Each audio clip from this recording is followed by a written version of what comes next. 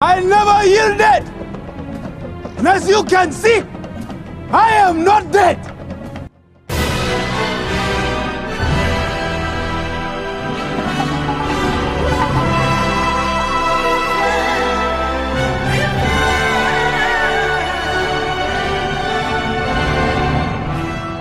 Welcome back to Disney Marvels for week of September 27th, 2020. This is episode 103. Disney Marvels, the show about Disney, Marvels, Lucasfilm, Muppets, Pixar, 20th Century, the parks, and much, much more. If it has to do with Disney, it's fair game. I'm your host, Matthew Graken. Hey, we'll be back after these messages from our friends and sponsors. Hey Matthew, Jim Hill here. I do the Marvelous Disney podcast with Aaron Adams over at the Jim Hill Media Podcast Network. I know, very humble sounding name.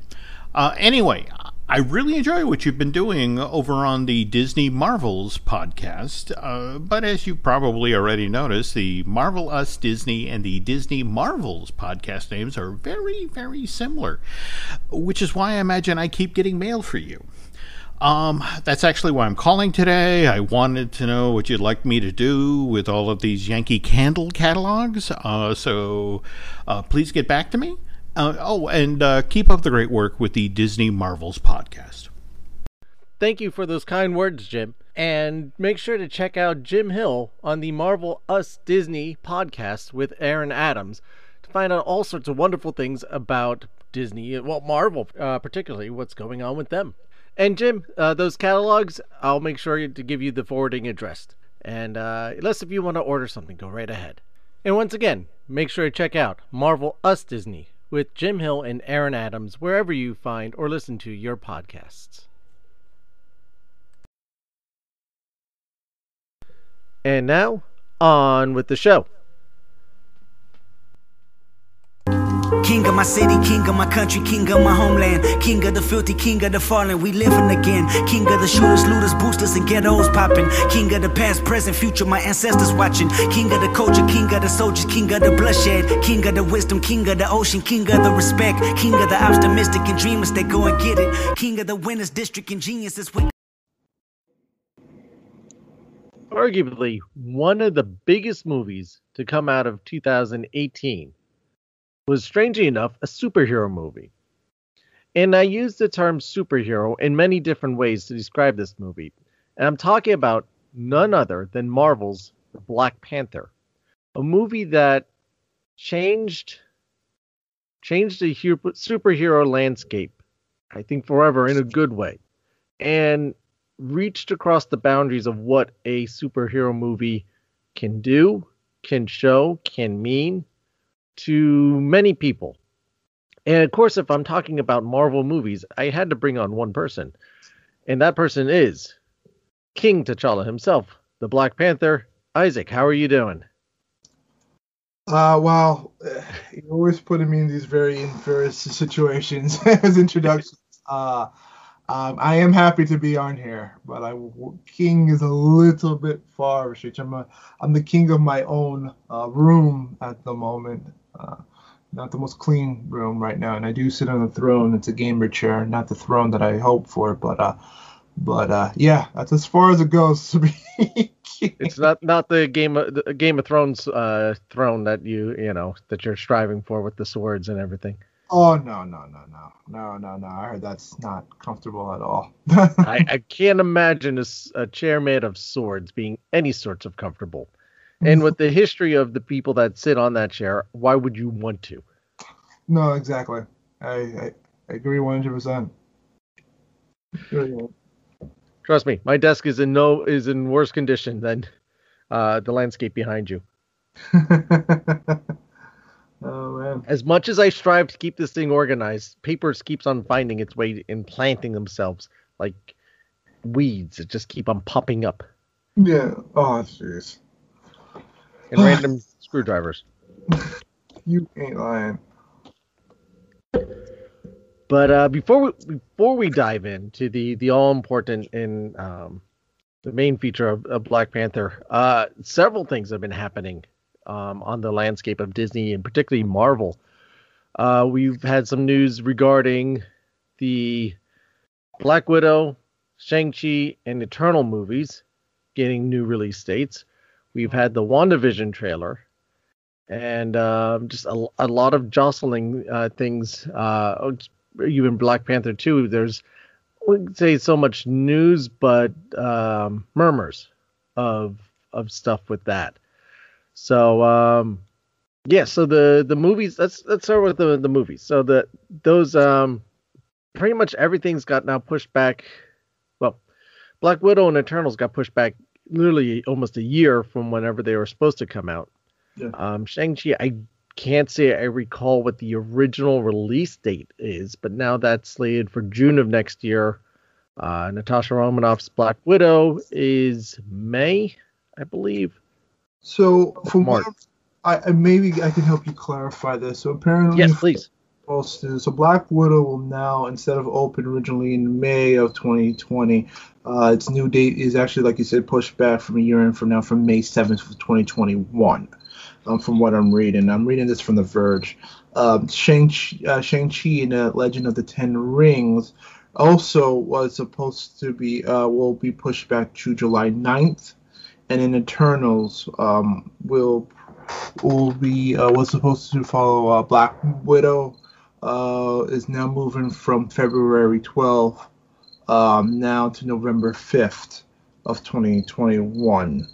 This is from what is reported from The Verge in terms of its staple was these films, and then other films too. Now this is not just only other films too that were pushed back. Knowing what they owned, movies like The West Side Story and The King's Man, if anybody remembers that, for under Fox label, are also slated to have pushbacks to kind of to fill in the gaps of all their bigger Marvel movies and Pixar movies.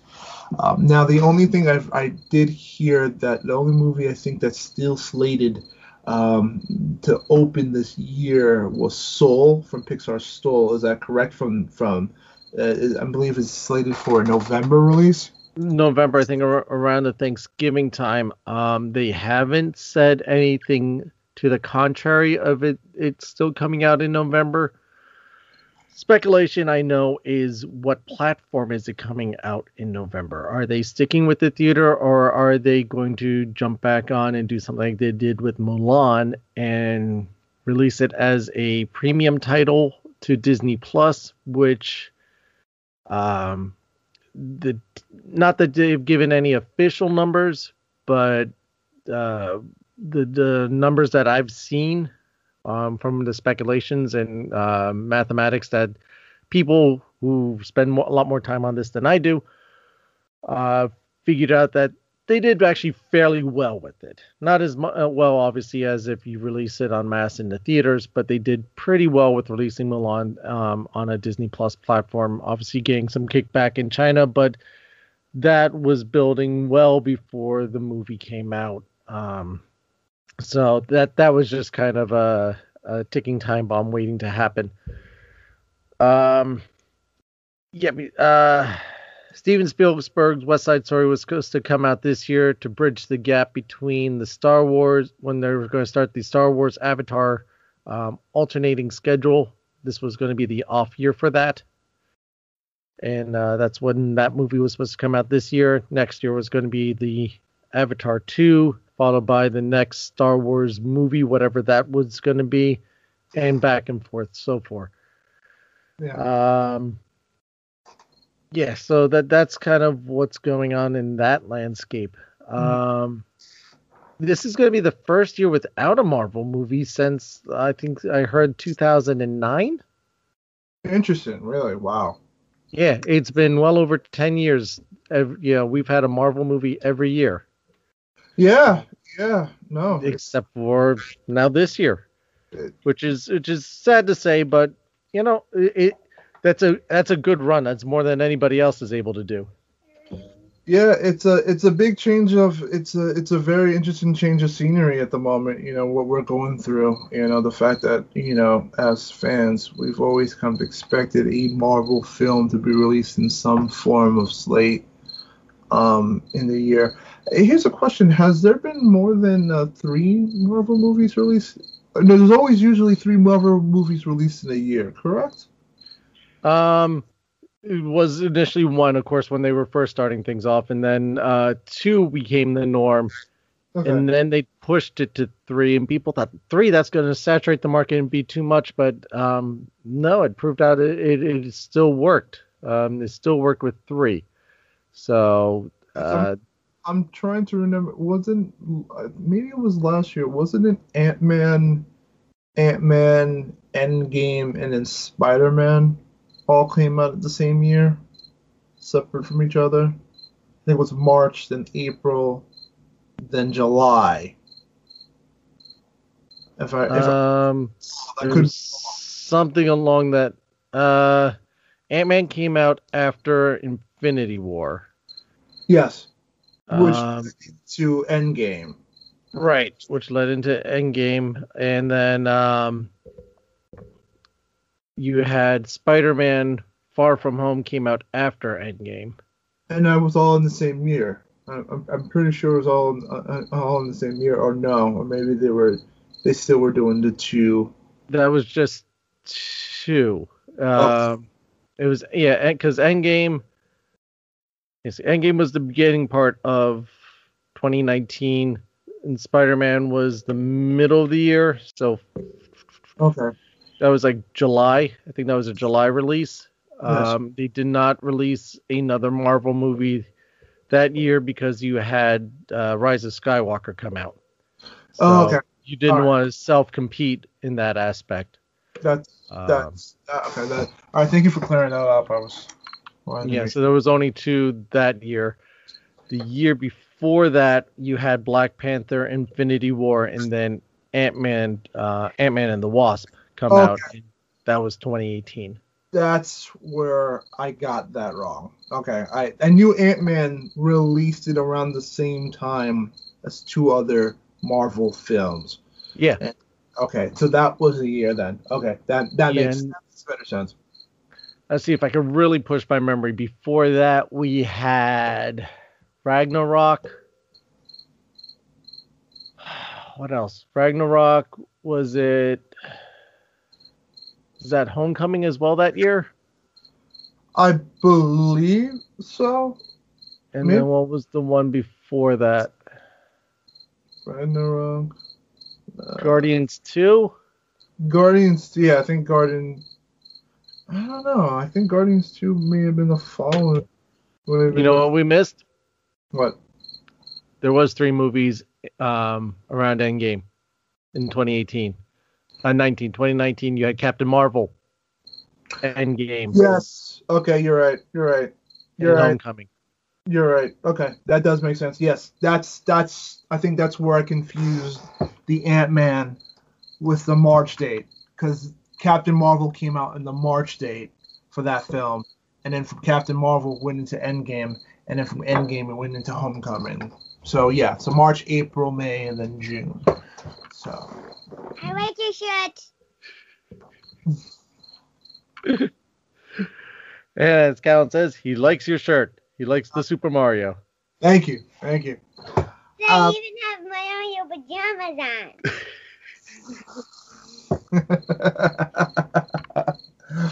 on. No, I am not wearing my pajamas. I can tell you that.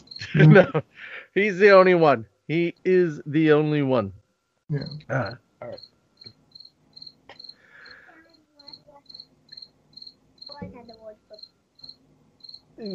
Because I don't know. Many people have debated why football is called a football when you use your hands. All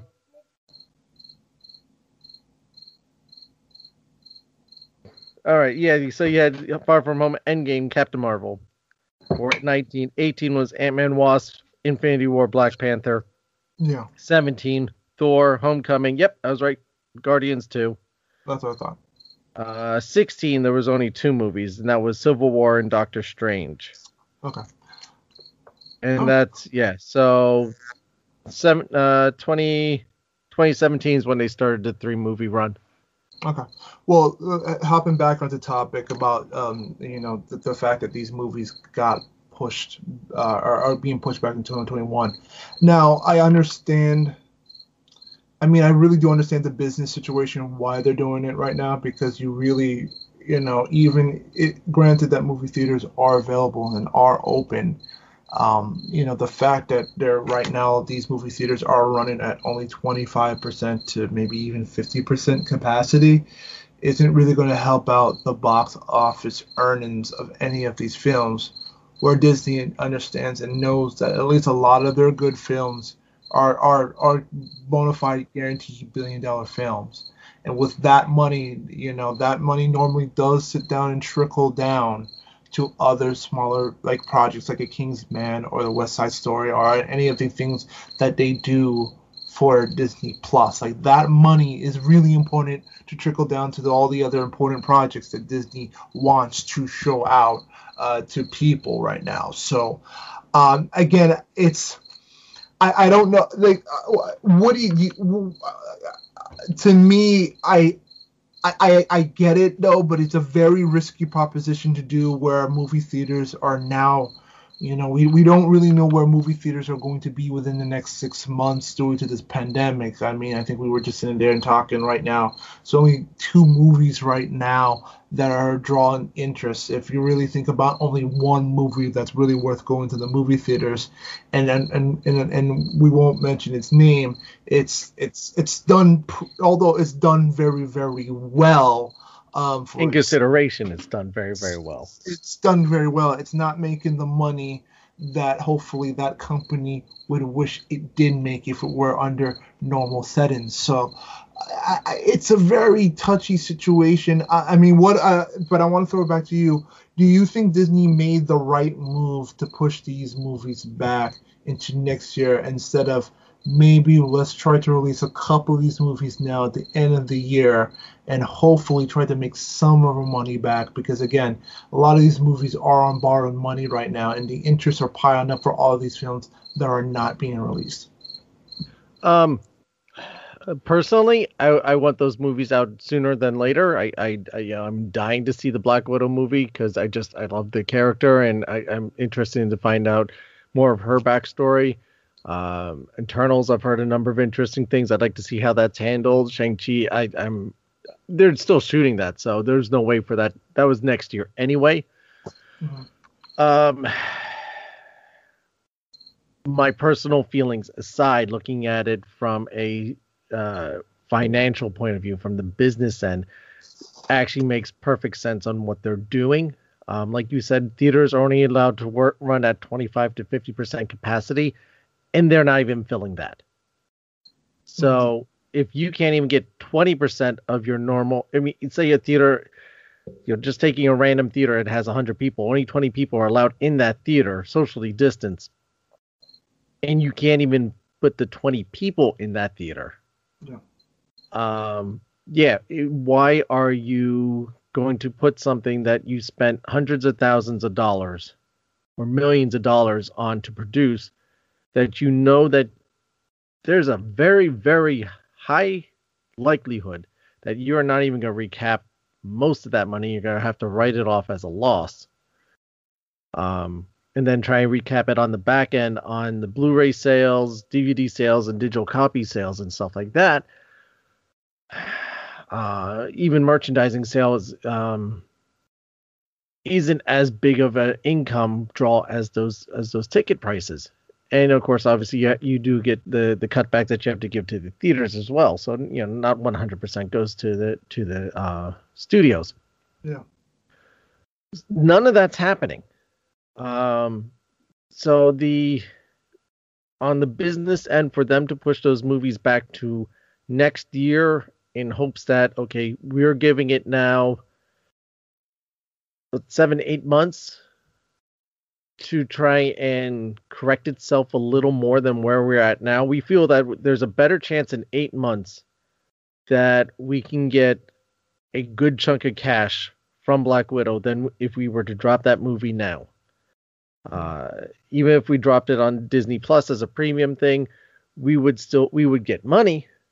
We're not going to get the boatload of money that we were, anticipating this movie would have gotten pre pre-COVID and all of its nastiness. So on a business strategic end, I think it's a smart decision. That also coupled with the fact that you've now lost a year of production of any movie. Yeah. So you thought it was bad when there was the writer strikes and we got welcome to reality TV because you couldn't produce any real shows because there was no one to write the shows. So this is even worse because they couldn't even film. There wasn't any writing, filming, production. You could do some special effects work and stuff from home, but even that was on a limited basis. Some animation stuff was able to still push forward because, again, some of that stuff could be done from home. As far as, having actors in front of screens, doing jumps and interacting with people, and no movies were really getting produced or getting shot in this time. So if they released those movies now, they would have nothing for then. So you're going to see like a dip in movies. So I think that's why a lot of companies are holding on to these things. It's not just Disney. Universal's holding on to some movies. The Jurassic movie that was coming out, Jurassic World 3, Minions 2, were all getting held. The Furious film was supposed to release around this time. Yeah, the new Fast and Furious. They were the first. Actually, they were the first to push back before anybody else did to next year. Yeah, the new James Bond movie. Yes. So a lot of that stuff got pushed back early on, and I think we're going to see that it's either some they just never said they're just temporarily holding on to them, and they never gave a date. I think in this case, in some of them, they did say they did give a date. I think at this point they're looking at, okay, we have a year of non-production, so we need to fill this gap because this year would have filled into next year. We have nothing for next year. Let's take what we were releasing in 2020, release in 21, and hopefully things kind of start rolling organically back into the movie-making machine that we knew, more or less. Yeah. But as you said, what's the future of the theaters? Mm-hmm. Do theaters survive this? In what form and fashion? And how many? Those are questions that no one has an answer for at the moment. Like I said, even at 20%, they're not even filling those theaters for the most part. So it's a scary, scary ground. Yeah. It's very fragile ground right now, and it kind of really exposes, how this business model, it really kind of just exposes the whole how Hollywood's business model has been for the longest period of time. And it just kind of shows you just how a disaster like this can come and kind of sweep the foundation of everything that was built on, and kind of showed you how not great of a foundation it was to begin with. It was already a shaky foundation. It just, one bad disaster came and blew it all down, and now you have, like you said, these studios trying to figure out what's the best strategy for everybody to keep their jobs at this point, from the top down, from the top way to the top down. So yeah, it's going to be a very interesting year. Like I said, we have 3 more months left. And when we go into this, and we'll hopefully see what turns up out of it. Yeah, I mean, Disney actually, or even earlier in the year, announced that Jungle Cruise was getting pushed back to next year. Yes, Jungle Cruise was supposed to be a big summer tentpole as well. Yes. Yep. Another one that I was looking forward to. But on the positive news, we're getting WandaVision. Yeah. Yes. We are still getting WandaVision end of this year. The plan was for that to lead right into Doctor Strange 2. But now Doctor Strange 2 is probably going to get pushed back into 2022. I think the rumor is either Doctor Strange 2 or Ant-Man 3 is going to fill the topic spot that we actually are going to be talking about. The Black Panther spot that for 2022. We shall see, but either way, WandaVision, initial trailer, I loved it.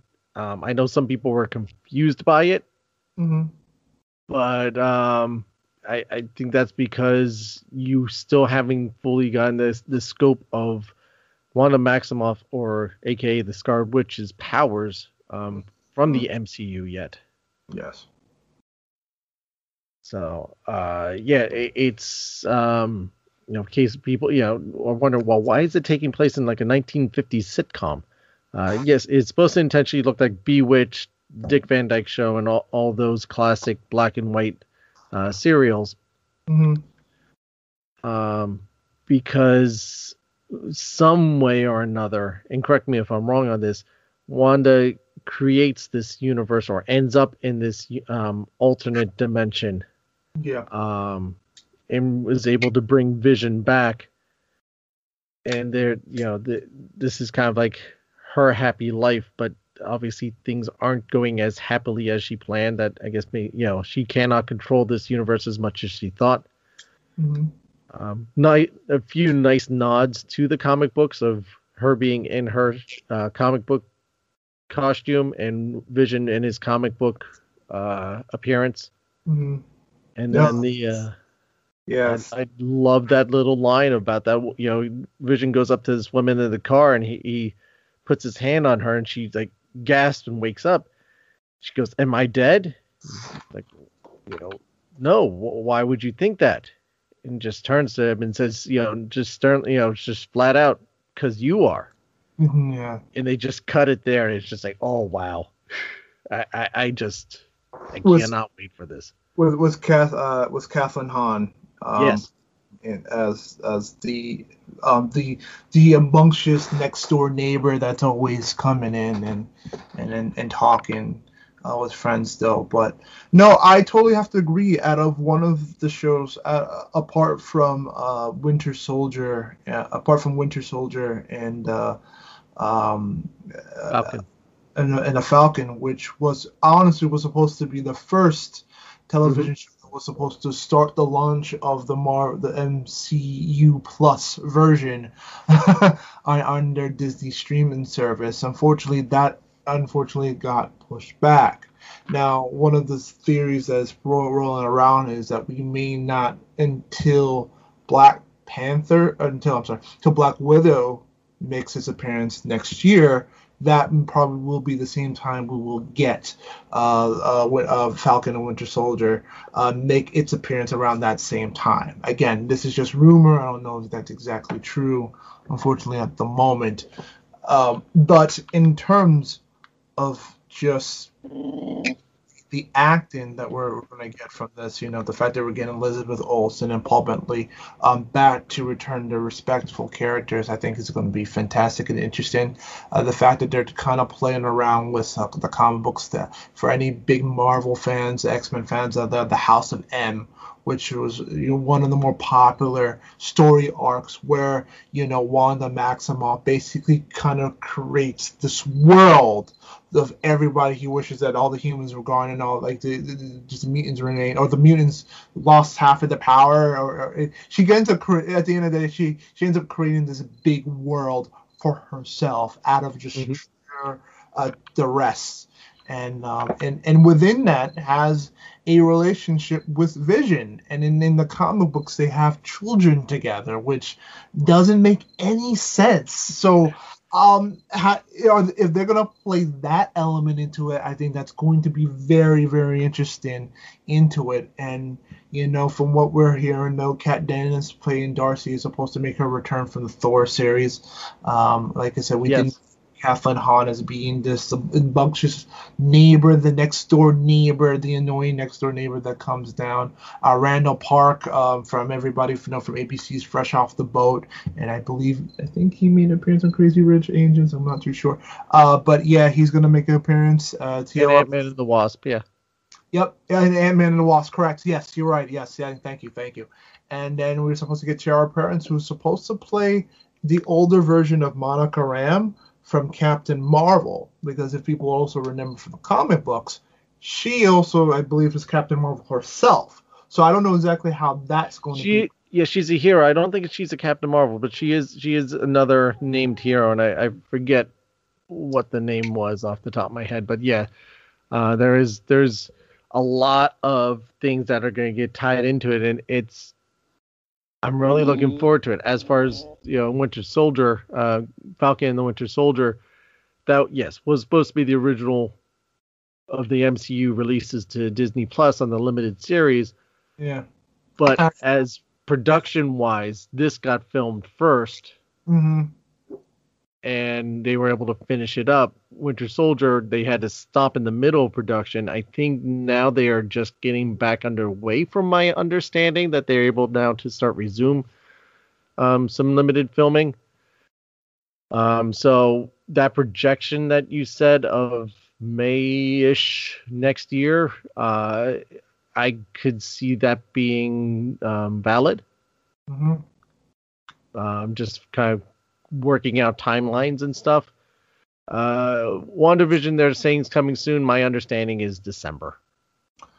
That's the rumor right now. I think that's the make date. Would make sense because that would lead in from the Mandalorian season 2. By that time, that series would be over, and it would lead right into that, which would be perfect for that moment. And to kind of retract to follow up on Monica Rambeau's character, she is the second Captain Marvel in the series. She is totally. It is reported. Yeah, I'm reading it right now. She is the second Captain Marvel. So okay. So I guess in the television form, we're going to get the second version of that character make her appearance, which I think that's also pretty rad. And and I think it's going to be very, again, seeing the trailer,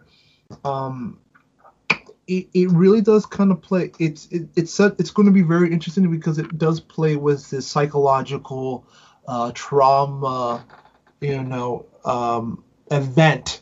That does incorporate some horror elements, which is going to be very interesting to see how Disney plays into this horror creepy element, how Disney handles horror creepy elements, because like you said, this is hopefully going to transfer into the sequel to Doctor Strange, the Multi-Universe of Madness, which Wanda plays a big role into that leading into. Yeah. So it's going to, again, this is out of the Captain Falcon, and this is my second most anticipated show because looking at that art, it was just so weird. It was just it's intriguing. It was interesting. It was like, why does it make any sense? Why is Wanda Maximoff jumping from the Dick Van Dyke Show to basically to all the way up to the 80s, like a Step by Step or a Full House setting? It moves through Twin Peaks. Even I would even say like the one car scene is almost like a Twin Peaks type of thing. Yes. I think it's really funny because I think Wanda, in the synopsis, Wanda Maximoff in her time back in her country watched a lot of those shows back when she was a little kid with her brother Quicksilver. So I think we're going to get that form of her mind of just want to create a new universe. Or here's another spot. Maybe she ends up settling into this neighborhood and ends up taking that neighborhood hostage. Her mind takes that whole area hostage. So it's just everybody that's kind of forced into her nightmare, and it's only growing and getting worse to the point where they may have to introduce outside people like S.H.I.E.L.D. or Thunderbolts or anything like that to try to stop it. There's a lot of elements that are being played into it, and as a fan, I am definitely looking forward to it if my recommended drops this December of 2020. Yeah, there's so many things that can build into this, and just to clarify, when you say horror, we're not talking slasher film. We are talking psychological horror. Yes. I haven't seen The Shining, but something along that line would be my guess, where it almost like Stephen King stuff, which is it's not so much the grotesque, it is the psychological end of things, or even like a Twilight Zone. Yes. Twilight Zone can really honestly be brought into that type of genre. So it is, it's the psychological unbalance. You're talking about Scarlet Witch, which is a tortured character in the MCU. First she loses her family, then she loses her brother, and then she loses her beloved. So it is, hence why at the end of Endgame, you just see her there enraged in front of Thanos. And I mean, she's basically going to rip him apart, and she is powerful enough to rip him apart. Yeah. Thanos even recognizes it and sacrifices his troops to take her out. Yeah. So I think it's going to be something very interesting, very special, definitely different. Marvel now trying to dabble into slightly more other veins. I don't want to say more adult content, but other interests beyond just what we knew of the superhero genre. And they've been doing this since almost the get-go, where each movie had its own kind of element in it. And they just keep pushing the boundaries of what we know as a quote unquote superhero movie. It's now just another form of movies. So yeah, I'm really excited about this. I'm looking forward to it, and I'll definitely be watching it on day one and a half, somewhere around there. I'll get to it. Yeah, whatever that day may be. Exactly. No, I agree with you, brother. Totally looking forward to it. So, but that brings us back to other tortured character. Let's talk about the Black Panther. We a few weeks ago, unfortunately, had to talk about the loss of Chadwick Boseman, and kind of what he meant to us. I actually just recently saw a chunk of 42, and again, brilliant acting, brilliant film. But the one that he's now definitely best known for is the Black Panther. And so I found out some interesting things about this movie, and the process of filming it, and some of the stuff that I figured we'd share with our audience. And maybe we could do some speculation later on of where we think Marvel may have to decide that they go, or what they're what might be going on in Kevin Feige's baseball covered head. Yeah. So you want to start off with any little tidbits of information you're able to draw on for this movie? Other than the information I can draw now, again, I'm not going to sit here and say no one's going to be able to. Now, when we present this list of people that I have in the back of my head, let's make it clear nobody's ever going to replace the impact and the power that Chadwick Boseman brought to T'Challa and Black Panther, and what this movie has meant to not just the African American community, but for people all around the world that is being respected. I mean, if you've seen just past tributes of kids making little funerals with their Avengers toys, and having T'Challa in the middle, having their own little small funerals and paid respect to him, just shows you the immediate impact that this film culturally has spread across the world. Mm-hmm. Across the world.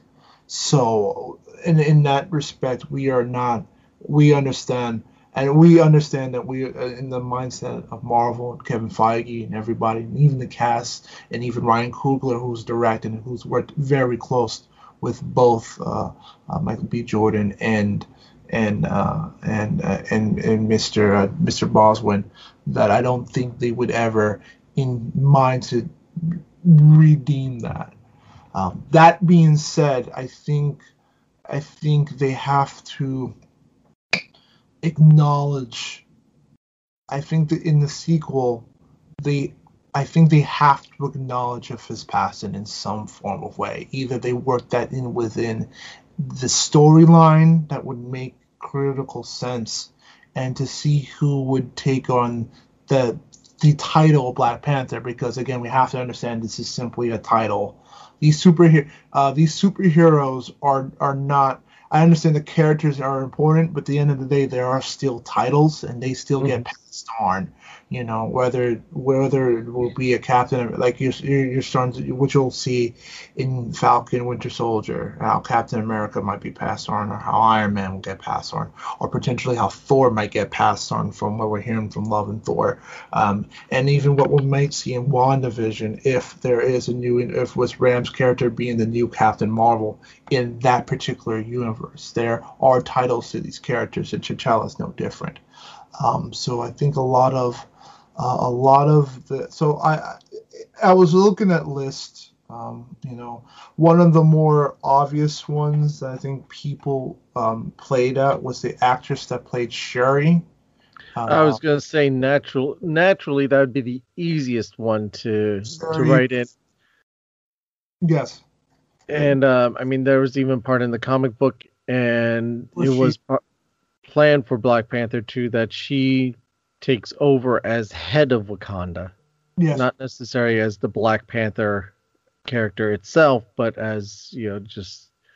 and to step in, that is played by Mrs. Loretta Wright, British actress Loretta Wright, who has played Shuri in both Black Panther and in both Endgame and the war. I'm sorry, my throat. Yeah, that's all right. Yeah. She and she did a fantastic job as that character, playing against Chadwick Boseman. His more serious and I don't want to say stern, but definitely more serious. Or Rugal, if that is that a word. I hope that's a word. Rugal. Regal. Regal, thank you. Regal. Thank you. Demeanor, and she's to have like the kickback, laid back teenager, just like, you know what, I'm gonna, I'm here, I'm having fun with this, I'm not, let's just get along with the formalities. Let's just go on. Let's just go on to something more exciting. I want to, build some new tech and blow things up. Yeah. And I think that would make the interesting transition because of rumors of what the bad guy that was supposed to appear in the next one would be. There is rumors that's talked about it could probably the Submariner would make his actual appearance as in a battle between Earth and sea. The clash of bringing the Submariner into the Marvel universe as probably the potential bad guy to battle against Wakanda. So you're having a kingdom battle against a kingdom, which would make it for an interesting epic clash. And then maybe in that story, maybe if that's the way that you want to transfer power into Loretta Wright's character Shuri to be the Black Panther and to take on the next king of Wakanda, maybe you can write the story that T'Challa loses his battle with Submariner. That's if that is the title. He loses that battle, so that could be the way that you could address that character's death. And then comes maybe a story of almost where Shuri's character has to follow the line of justice and revenge, and how that juggles with her not only have to revenge the death of her brother, but now have to step in and rule the kingdom of Wakanda as well, because she is going to be the rightful ruler and step down. So there could be some interesting conflict that you could play around with that character moving forward if you want to go that route. Yeah. I think that would kind of be the most organic way, and then you're not worried about trying to fully replace a character. No. And I think that's kind of the way that I wish they would go about it. I mean, whatever they choose, I'm not going to argue whatever they decide is the proper way to go about it. The director is coming back. He's going to be directing. It's the same directing. Ryan Coogler. Yep, Ryan Coogler. Thank you. They are going to be running the production again. Feige's, of course, backing him up with the whatever his decisions were. Feige obviously likes Coogler's direction and vision for this franchise. Obviously, because one, they brought him back, and two, just even for the original movie, Coogler's come out and saying that Feige did not tamper with the vision and with the edits that he put into the film. There, obviously, he had some input, but there was some stuff that they put in saying, we're going to record this anyway, but we know Feige's going to cut it out. And he didn't. Feige said, you know what? I like that tone. I like that you put that in there, and I want more of it. Yes. And so that was my pitch. That seems to be the more natural selection if they wanted to go and make a sequel. Another one I don't think that makes much of any sense, and then I'm going to throw one that doesn't make much any sense, but then I can also make an interesting pitch for that too. And then there's another actor that I also want to bring in too, though. So there's two actors. I know that Michael B. Jordan played Killmonger. Everybody knows that, and I think even when I was watching it, I know that Chadwick Boseman gave a fantastic performance as T'Challa. I think Michael B. Jordan equally just gave even a riveting performance right alongside Chadwick Boseman in terms of that conflict between him. I'd never seen Michael B. Jordan step his acting game the way that he did in that film, and how you can relate to his pain and his reasoning of the things that he did to get to what he wanted. So we all remember exactly in the picture of him dying, and then remember that great monologue line that he wrote to saying that he wanted I'm not going to be put in a cage. I want my body to be thrown into the sea where I'm buried with my ancestors. Such a beautiful, beautiful monologue. Such a powerful one. Again, if Submariner is the bad guy, so you could throw his body into the sea. We don't know what, just as Wakanda is just as powerful. They got this technological power through the antimanium that came through that comet that enriched the soil with antimanium, and it's raised it to be the kingdom, the most scientific kingdom. The vibranium, the vibranium. Thank you. The vibranium that is raised to even break the plants that helps bring the power of Black Panther.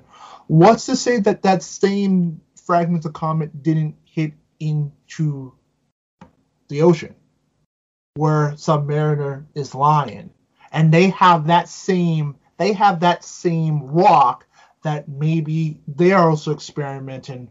They've been under the surface for very long, and they haven't done anything, waiting for their chance to strike against the surface world. And they've been building technology, and they have just as much as powerful technology to match Wakanda.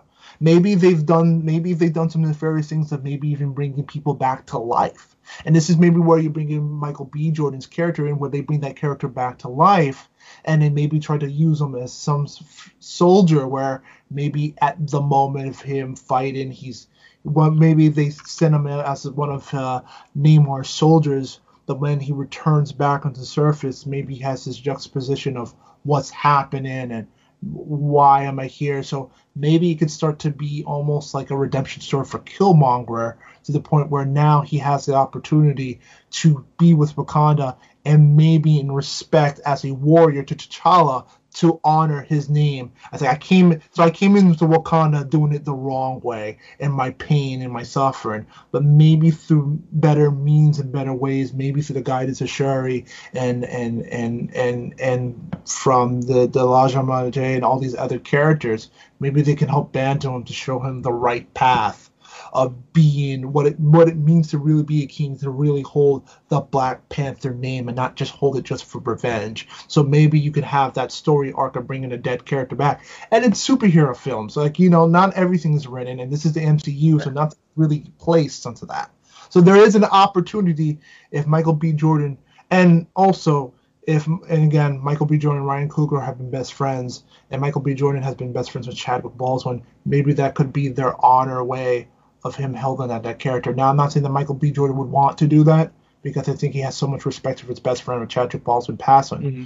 But that could be one of those ways where Michael B. Jordan could be honored in that way. And I think people would respect that storyline of how now you have a character that's both tied to Wakanda and to the sea, if Namor is the bad guy. Yeah, and not even just that. I think you could even go about a way that Killmonger now takes up the mantle of Black Panther, but doesn't have to become king of Wakanda. Like I said, we could leave that. It's the soldier, because leave that for Shuri, and he just becomes, I'll take up the mantle of the Black Panther, and much like you had the redemption story of the Winter Soldier, you could almost do something along that lines with the Black Panther as well. That I've seen the errors of my way, and now I'm going to try and make it right.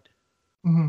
The T'Challa showed me, my errors, and showed me, what it is to be humble. Yes. And to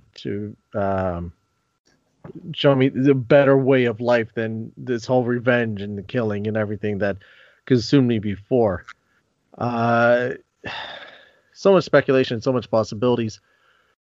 Again, I leave it in their good hands, because I can't, besides Michael B. Jordan, I really can't see them organically bringing someone else in to fill that role.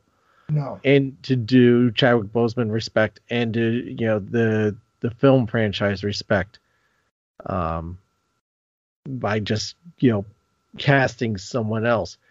If they do, great. I'm sure they'll try and do it the best way possible. But at this time, from my perspective, I can't see it just organically happening that easily. And I really do not envy the position that they have unfortunately found themselves in. But they are saying this movie is going forward. It is being pushed back while they work out the details, because obviously the script was written, things were going to start shooting next year.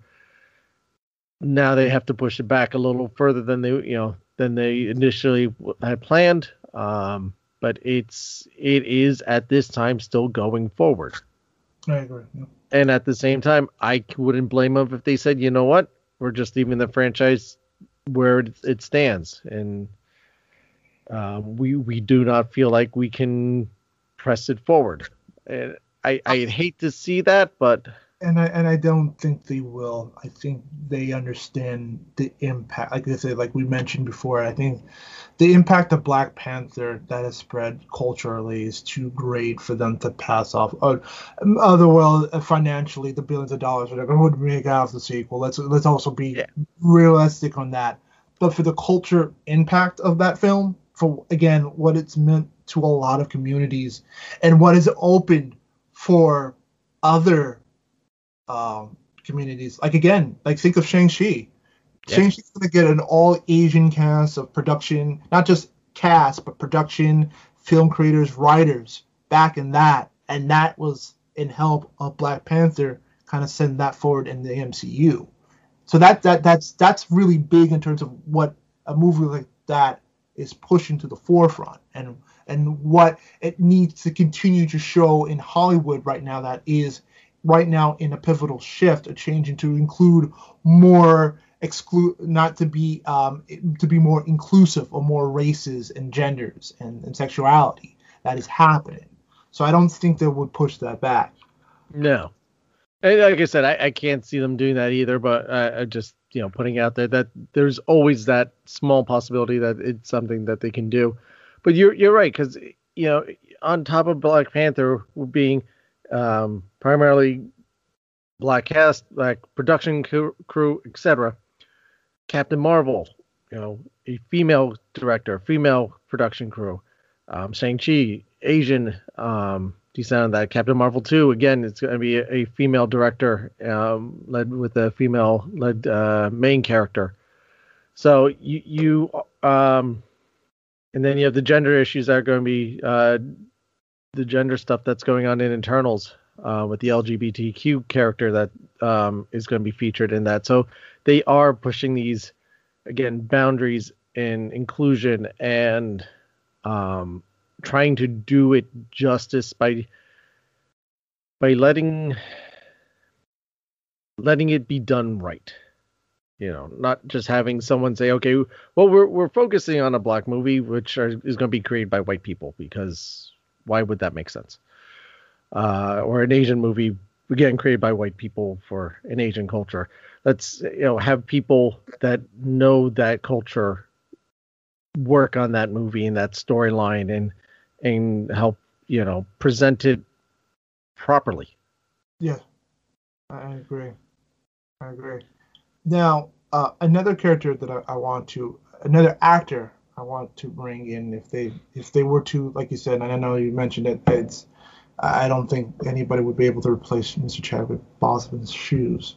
No. But that being said, there is a particular actor that I've always enjoyed watching, and unfortunately, when I was thinking about him for the longest period of time, let's just say a rival company has already picked him up to play a certain character for a certain movie. Let's just say is rhymes with a person named by Gain Monson in a particular film. And it will be playing a character called rhymes with Knock Hand in that film too. So that being said, I don't know if you've ever heard of this actor's name. He goes by the name of Mr. Atlas Hodges. I don't know if you've ever seen have you ever seen the television show Leverage on TNT by any chance? I've never seen it. I've heard of it. I haven't seen it. Okay. If you've not have seen him, he's also been he was also in the current movie called The Invisible Man, where I think he played as one of the actors in the recent Invisible Man film that came out, and I think he was also in Straight Outta Compton 2 as well.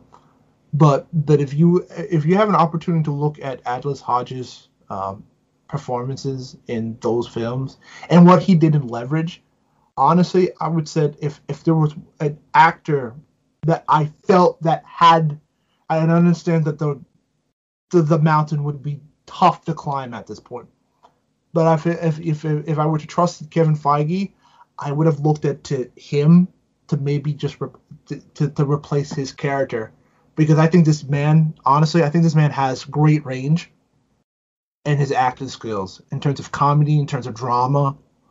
I think he has also a pretty good look and a pretty decent physique that I think could easily have stepped in for Chadwick Boseman if they wanted to keep things as normal and just continue the character moving forward, but still find a way to pay homage to Chadwick Boseman's character moving forward. That would have been my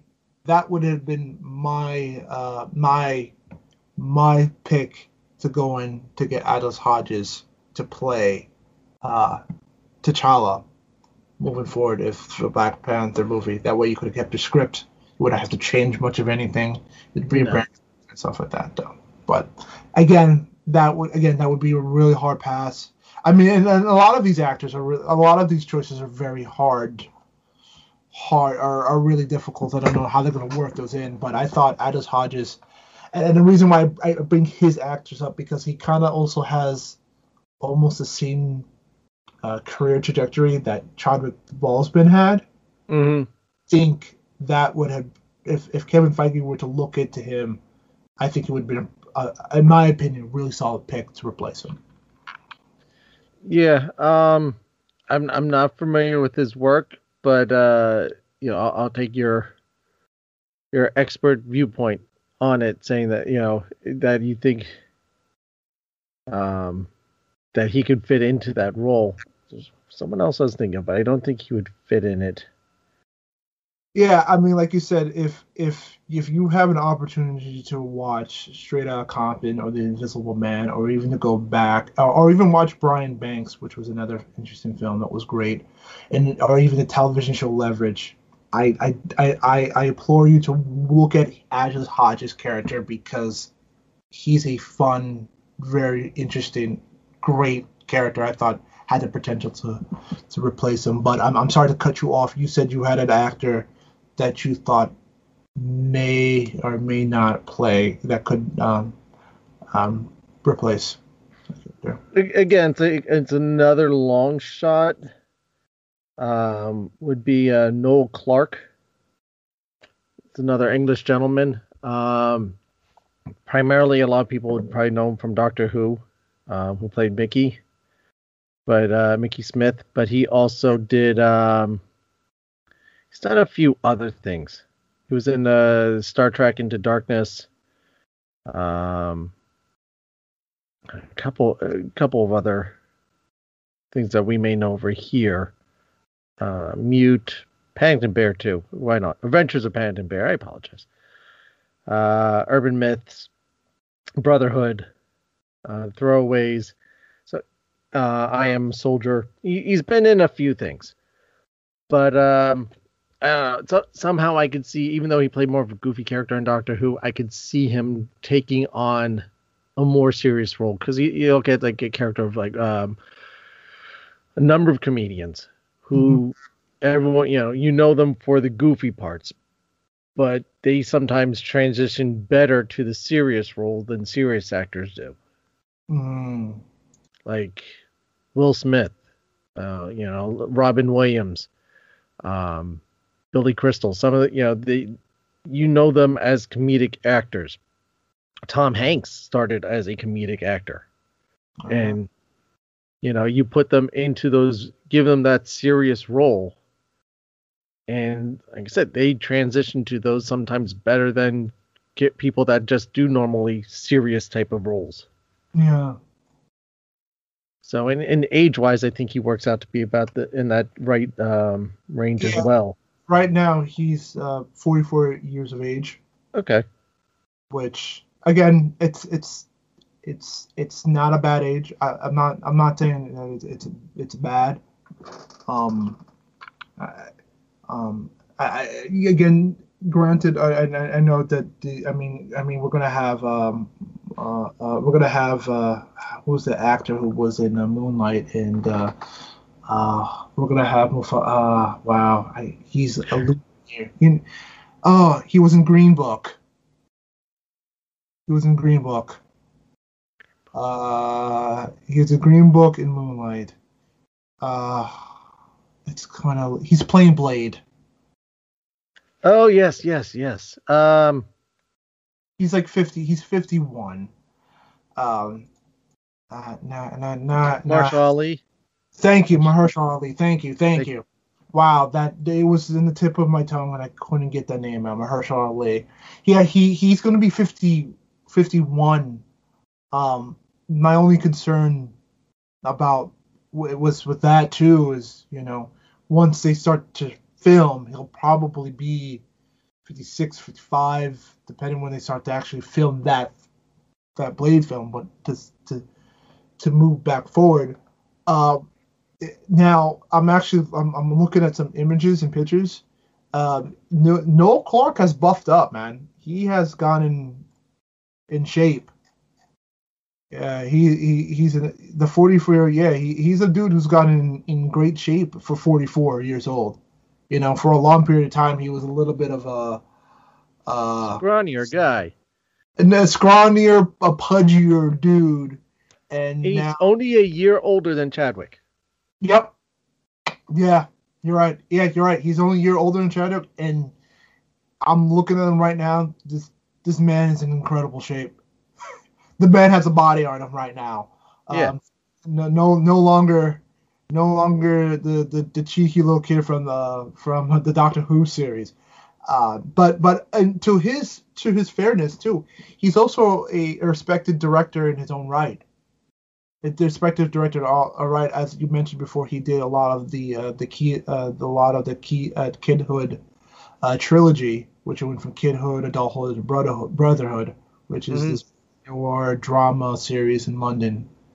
So no, I think I could totally. That is a very interesting that could be a very interesting pick. I probably wouldn't really go to him only because I really don't see him as T'Challa though. I think he looks more like he could play more of a villain role in True. these, though. But I do appreciate you thinking out of the box because I could see he just has that look of a potential villain in Marvel than a hero. But that again, that's just me. That's move forward in the situation.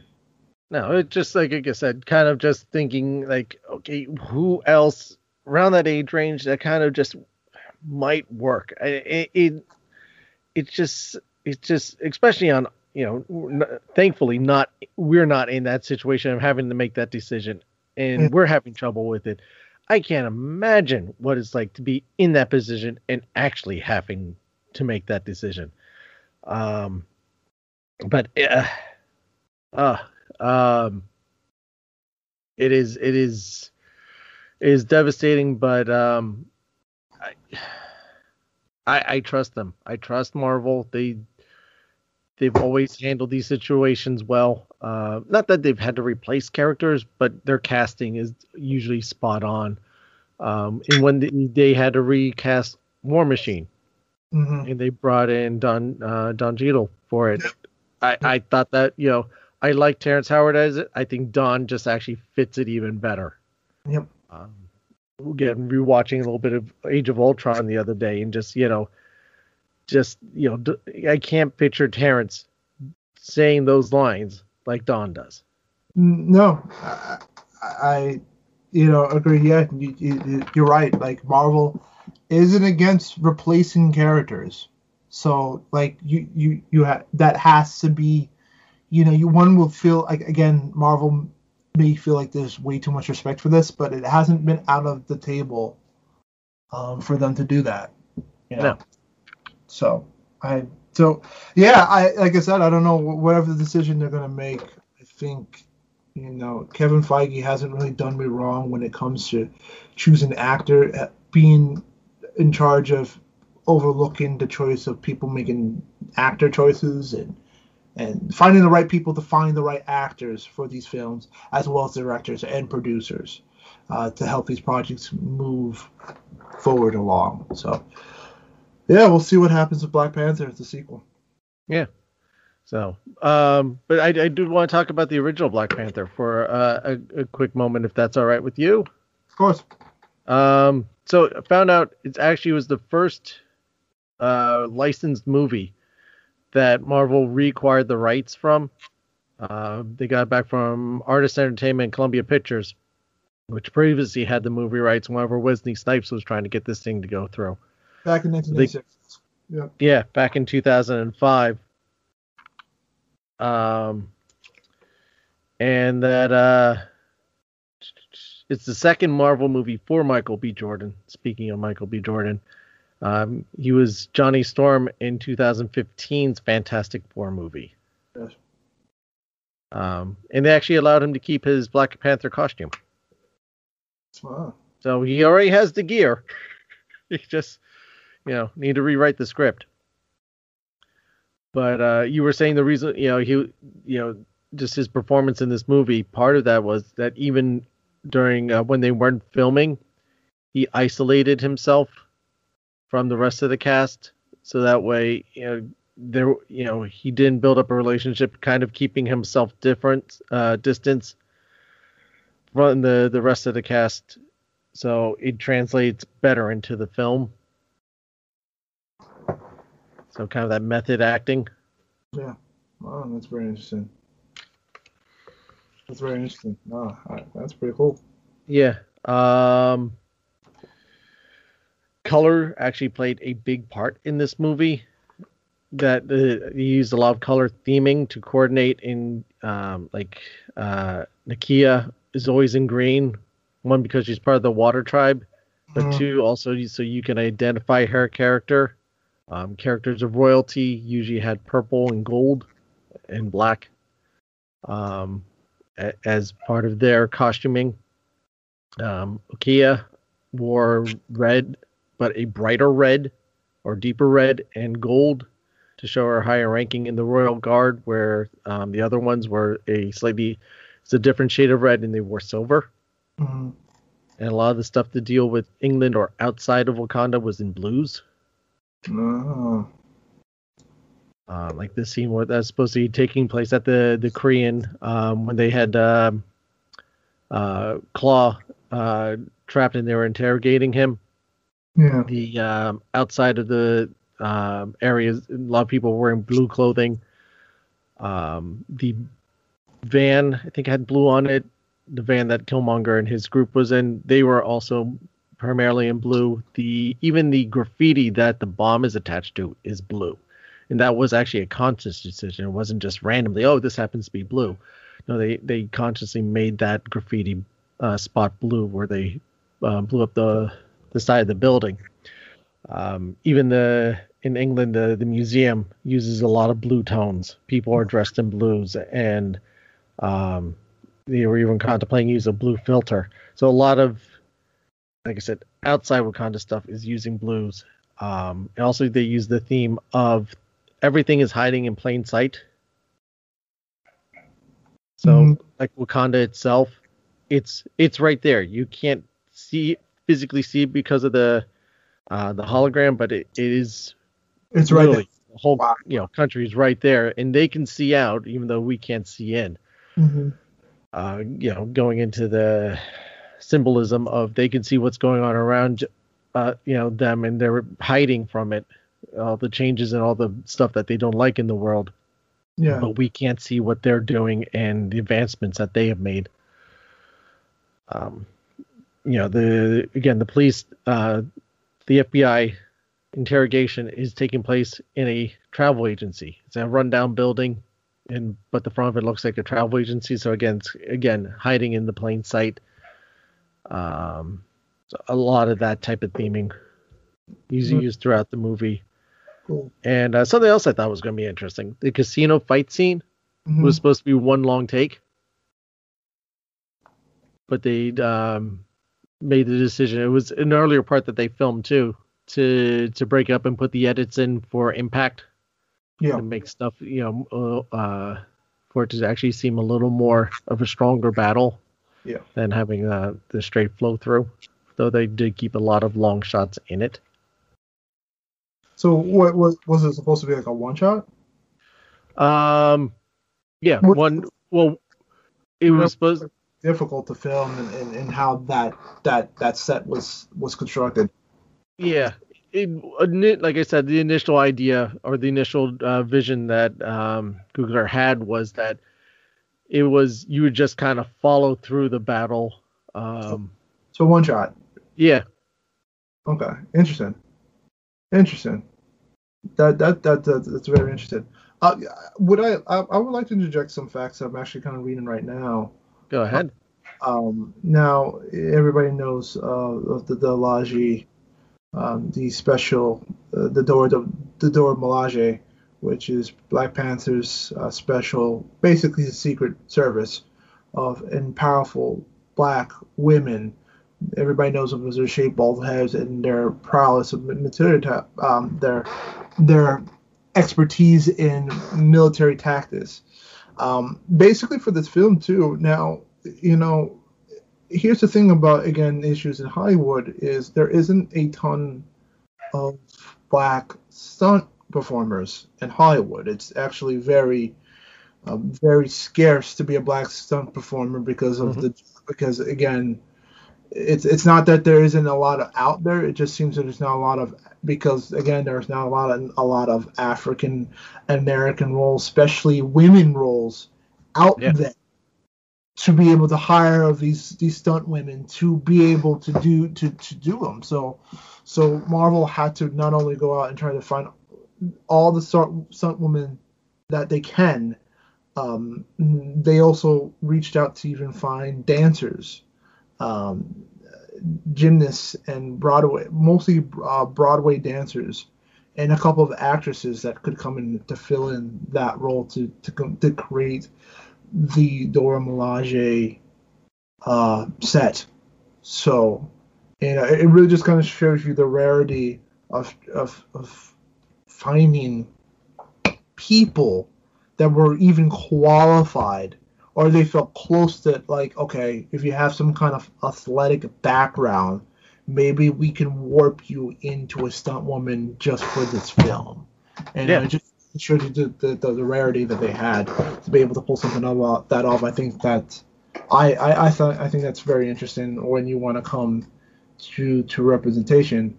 Also to add into this, to also add to the stunt work, I don't think it has been known that, Chadwick Boseman is an incredible athlete, outside not only the people that he's played, but he is legitimately a real athlete. He basically really trained his ass off in extensive martial arts, from Wing Chun to capoeira for these fight scenes, to make these fight scenes flow. I think there was a video that was released a couple of weeks ago I was watching, where he's working on his Wing Chun technique with his hand movements, and you just kind of just see the undying work ethic that Chadwick Boseman brought to the physicality of Black Panther and T'Challa, which is just breathtaking, and it shows, and it does show in that film. Oh, indeed. I don't think most people realize that a lot of the fight scenes, it's basically a dance. I mean, it's a choreographed dance that the actors have to do. So for someone to go from dancing to a fight scene is not that complicated. But as you were saying, trying to find women to fill that role, Lupita Nyong'o and Diana, I butcher her name, I'm sorry, Guerrera, were actually in that casino scene doing their own stunt work. Yeah. And it makes sense for Diana Guerrera's character, because she's kind of transfer. She's everybody knows her from Michonne for The Walking Dead. So yeah, her, be able to transfer from working a samurai sword to a spear, probably was a better, maybe a smoother transition than say Lupita Nyong'o, who had to kind of work with these circular daggers for some scenes and stuff like that. But yes, they were all required to shave their heads. Unfortunately, yeah. Yeah. It's a shaved head, by the way. Which he looks fantastic with a shaved head. Oh, but they look great. I wish I would look that good with a shaved head. Yeah. Look kind of all funky and weird looking. Going back to Killmonger, the scars on his body were actually, it's a form of body modification called scarification, which is a dying tradition in some African tribes to show some sort of identity or social status, or to mark milestones. In Killmonger's case, to represent his skills, how many, his military work. Yeah, it's an interesting form of scarring on the body. Like I said, it's for tribe recognition, and stuff like that, and affiliation as well. Mm-hmm. Is impressive. And apparently he saw it for 3 or 4 hours of them trying to create the scars on his body. I know he sat in that chair for a very long period of time, because they had to put every scar on his body for 3 to 4 hours. And that's before he starts to do any work. Exactly. And that's daily too. And so you got to think about that daily. Yeah. 3 hours of makeup, and then 3 hours to remove it afterwards. Which would just be like, wow, 3 hours of just sitting in the same spot. For someone to just keep on putting each one, because I'm sure there's each individual one was put on. Yeah. Oh, no, thank you. Jesus. some of the fighting scenes were actually influenced through Creed and the Kingsman films. Okay. Again, Ryan Coogler has played such a great influence into this, so I wouldn't be surprised. And again, with Michael B. Jordan also with his, working with Coogler and Creed, you would have to assume that some of his martial arts and boxing has also translated to that, along with Chadwick Boseman working with his capoeira and his Wing Chun and his wushu fighting style and stuff like that. Yeah, the fighting scenes were quite impressive. Yes. This was actually the first Marvel movie to recoup its production cost on opening weekend. The movie cost a reported $200 million to make, and its opening weekend, so Thursday night, Friday, Saturday, and Sunday, domestic box office was $202 million. Honestly, it was a big event, man. It was a big event for a lot of people that wanted to go see this film. It was such a big event, and there was such pride when to see that the African American community, both brothers and sisters, be able to come out and to be able to wear the dashikis and African garments to go in celebration of a film like this. It's a big deal, man. It's a big, wonderful deal. Much as it's just for the world. So yeah, to be able to recoup his money on opening day. I think I went to go see Black Panther Saturday night, and it was a great film. Now I've only watched it once since then. I've only watched it in movie theaters, but it was a fantastic film, no doubt about it. Yeah, I've watched it several times. Yeah. And it still holds up well, and I think I actually enjoy it more the more I watch it. And to its credit, to expand past that, it is the highest grossing non-Avenger film, and it still actually holds the rank of 12th highest grossing film of all time as of this recording. Oh, wow. So as far as MCU movies, the only ones above it, Age of Ultron somehow is just above it, followed by the Avengers, and then Infinity War, and of course, the Big Daddy, Endgame. Yep, that makes sense. That makes sense. Marvel at this point has basically dominated the top 10 box office, and rightfully so, man. These movies they turned out money. They turned out, which is so important for them to balance their balance of trying to even get those movies back to theaters and stuff like that. So. Also, another first for it. It was the first live action film to be shown in Saudi Arabia in over 35 years. Wow. That I did not know. Yeah. That's big. That's very big. So it's, as much as it means for us in the United States, it goes beyond the United States borders and, it breaking ground in other countries, for its representation and just, cinematic milestones. It's just, it was an incredible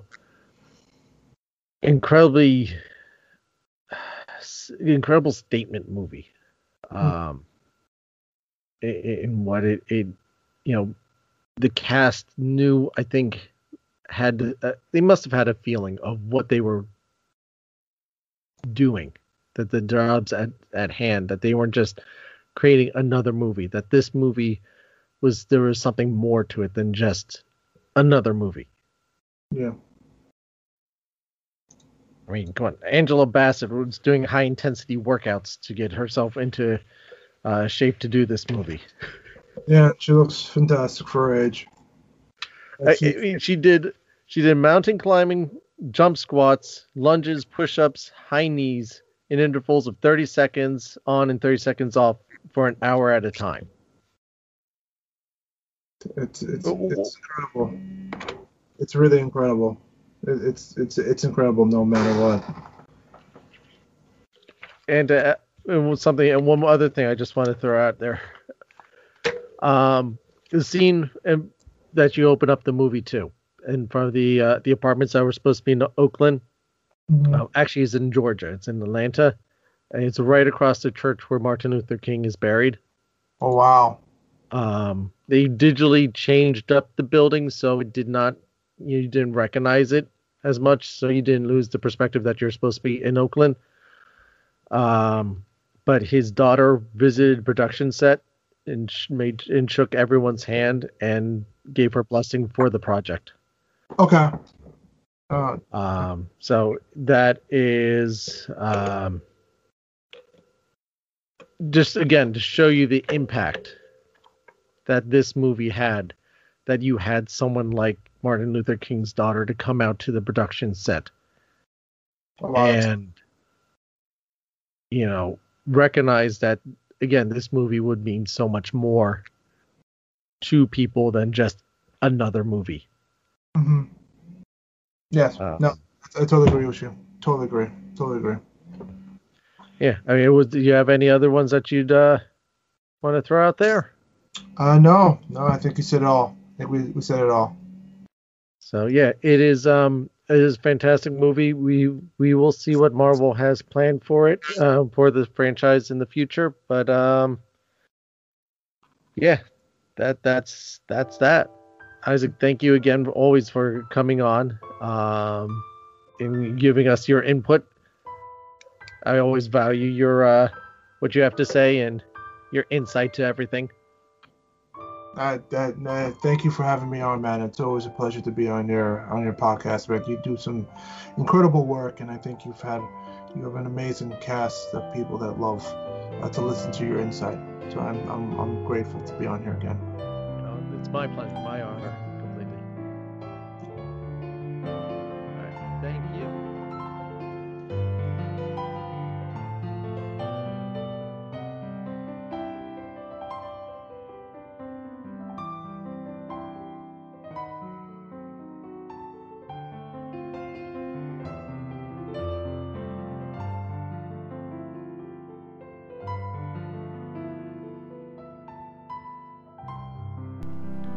What are some of your favorite parts from Black Panther?